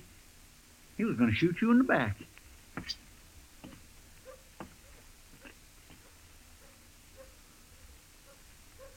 Dead? He died before he hit the ground, Hander. I could see it from where I was standing. Thanks for warning me, Chester. I was just starting to follow you, and I seen him move out of the corner of my eye. I had a feeling he might try it. You did? That's why I was half ready for it. Anyway, it's the first time I've been right about him. I sure guessed wrong up till now. But it was worth it, Mr. Dillon. Trying to help him, I mean. No, not him, Chester. It was already too late to help him. I should have known that.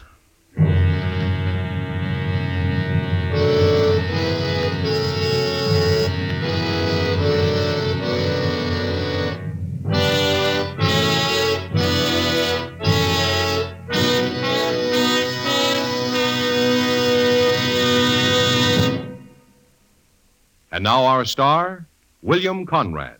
Thank you, George Fenneman. Ladies and gentlemen, I have 2 important pieces of news for you. First, as of this Saturday night, October 2nd, Gunsmoke goes back to its original time, where you discovered it and liked it. That's 8 p.m. in most cities, this Saturday and every Saturday. Second, every Monday, Wednesday, and Friday at 9 p.m. Eastern Standard Time, Perry Como will bring you an exciting new program with all of radio and TV's top tunes. That starts next Monday night, October the 4th at 9 p.m. So remember, Gunsmoke every Saturday night, Como every Monday, Wednesday, and Friday. They're both on CBS Radio. Thank you.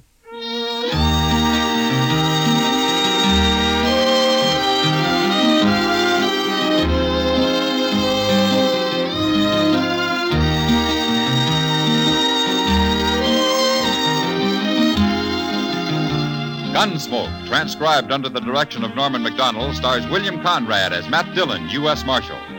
Tonight's story was specially written for Gunsmoke by John Meston, with music composed and conducted by Rex Corey.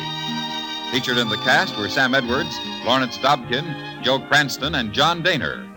Harley Bear as Chester, Howard McNear as Doc, and Georgia Ellis as Kitty. Join us again this coming Saturday as Matt Dillon, U.S. Marshal, fights to bring law and order out of the wild violence of the West in Gunsmoke.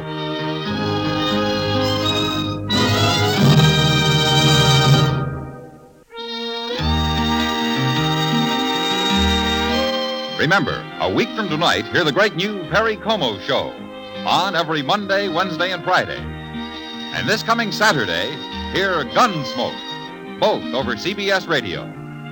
This is the CBS Radio Network.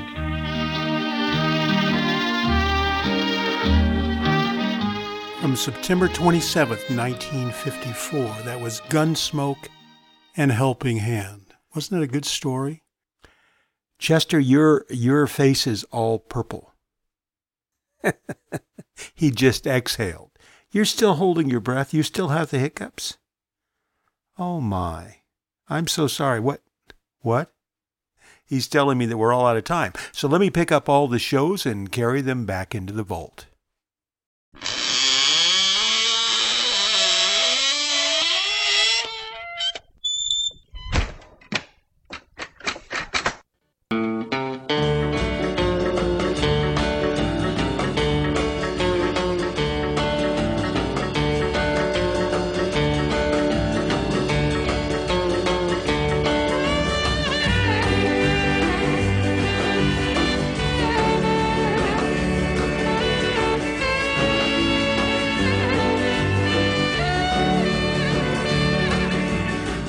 Well, folks, that's going to kick things in the head for another week. Don't worry, though. We'll be back in 2 weeks, and we'll do it all over again with a whole clean new slate of shows. Since we've been talking about memories tonight, I had a really nice letter. Oh, this was a couple of years ago, and I played this song then. But it was from from a woman, a grown woman, probably someone about our age. But she was saying that when she was younger, when she was a kid and still living at home, that her father was in the service. And about the time he got out of the service and came home to live permanently instead of wandering around the world with his unit, he went out one night and bought I think it was a console stereo, if I recall. And she said she remembered that he would put records on, and he and his wife, her mother, would dance. And a lot of times they would do it late at night when they thought that this young girl was sound asleep. But she would sit at the bedroom door and peek out and watch her parents dance. And she said this is one of the songs that they danced to frequently. Isn't that a nice memory? So that's what we're going to go out with tonight, a little Floyd Kramer. All right, everybody, this is Bob Bro. I'm so glad you stopped by, and I'm so glad you met me.